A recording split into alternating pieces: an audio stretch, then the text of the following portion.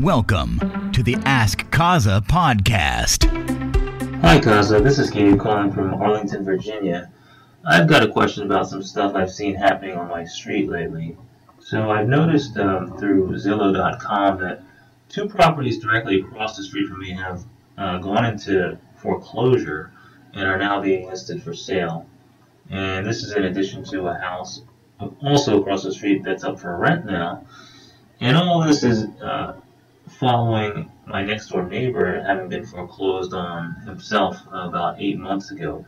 So I'm just sort of curious to know what's going on lately. Is it as simple as a tax rate increase, or is there something else I need to be aware of?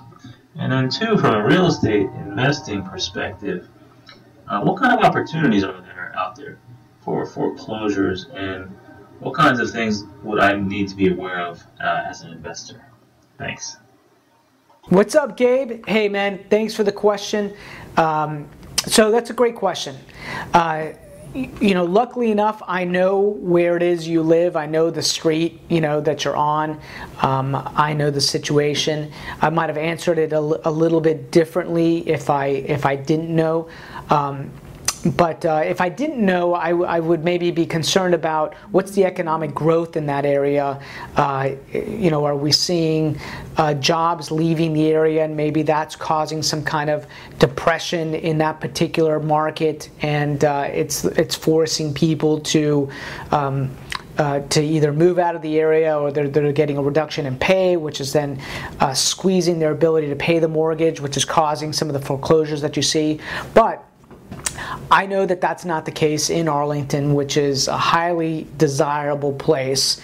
I think there might have just been random timing. Sometimes when you see two properties side by side that go to foreclosure at the same time, it could have been that one investor owned both those properties, and they just hit hard times.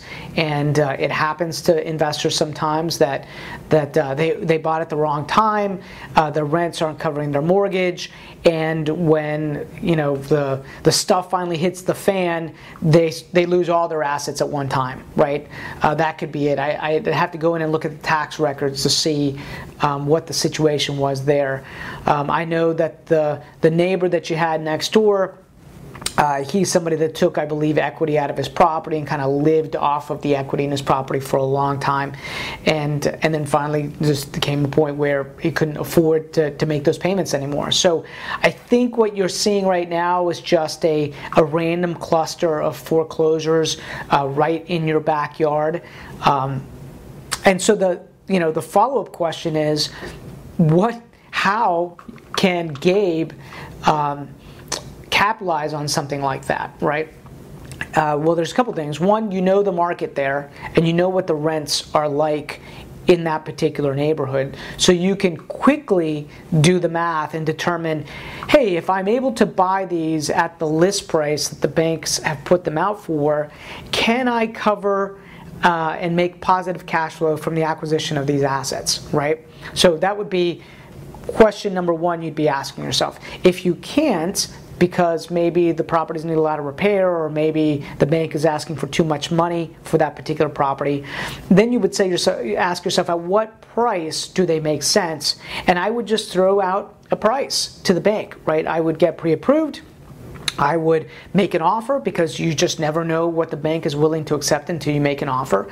And so you have unique knowledge of what things go for when it comes to rental rates and also comps in your neighborhood. And so that gives you confidence to be able to make the right offer, right? So as an investor, that's opportunity for you, right? So you got to put your retail hat, take your retail hat off and put your investment hat on. If that happened in my backyard, I'd be excited about it, because I know that the broader economic factors in that area are great.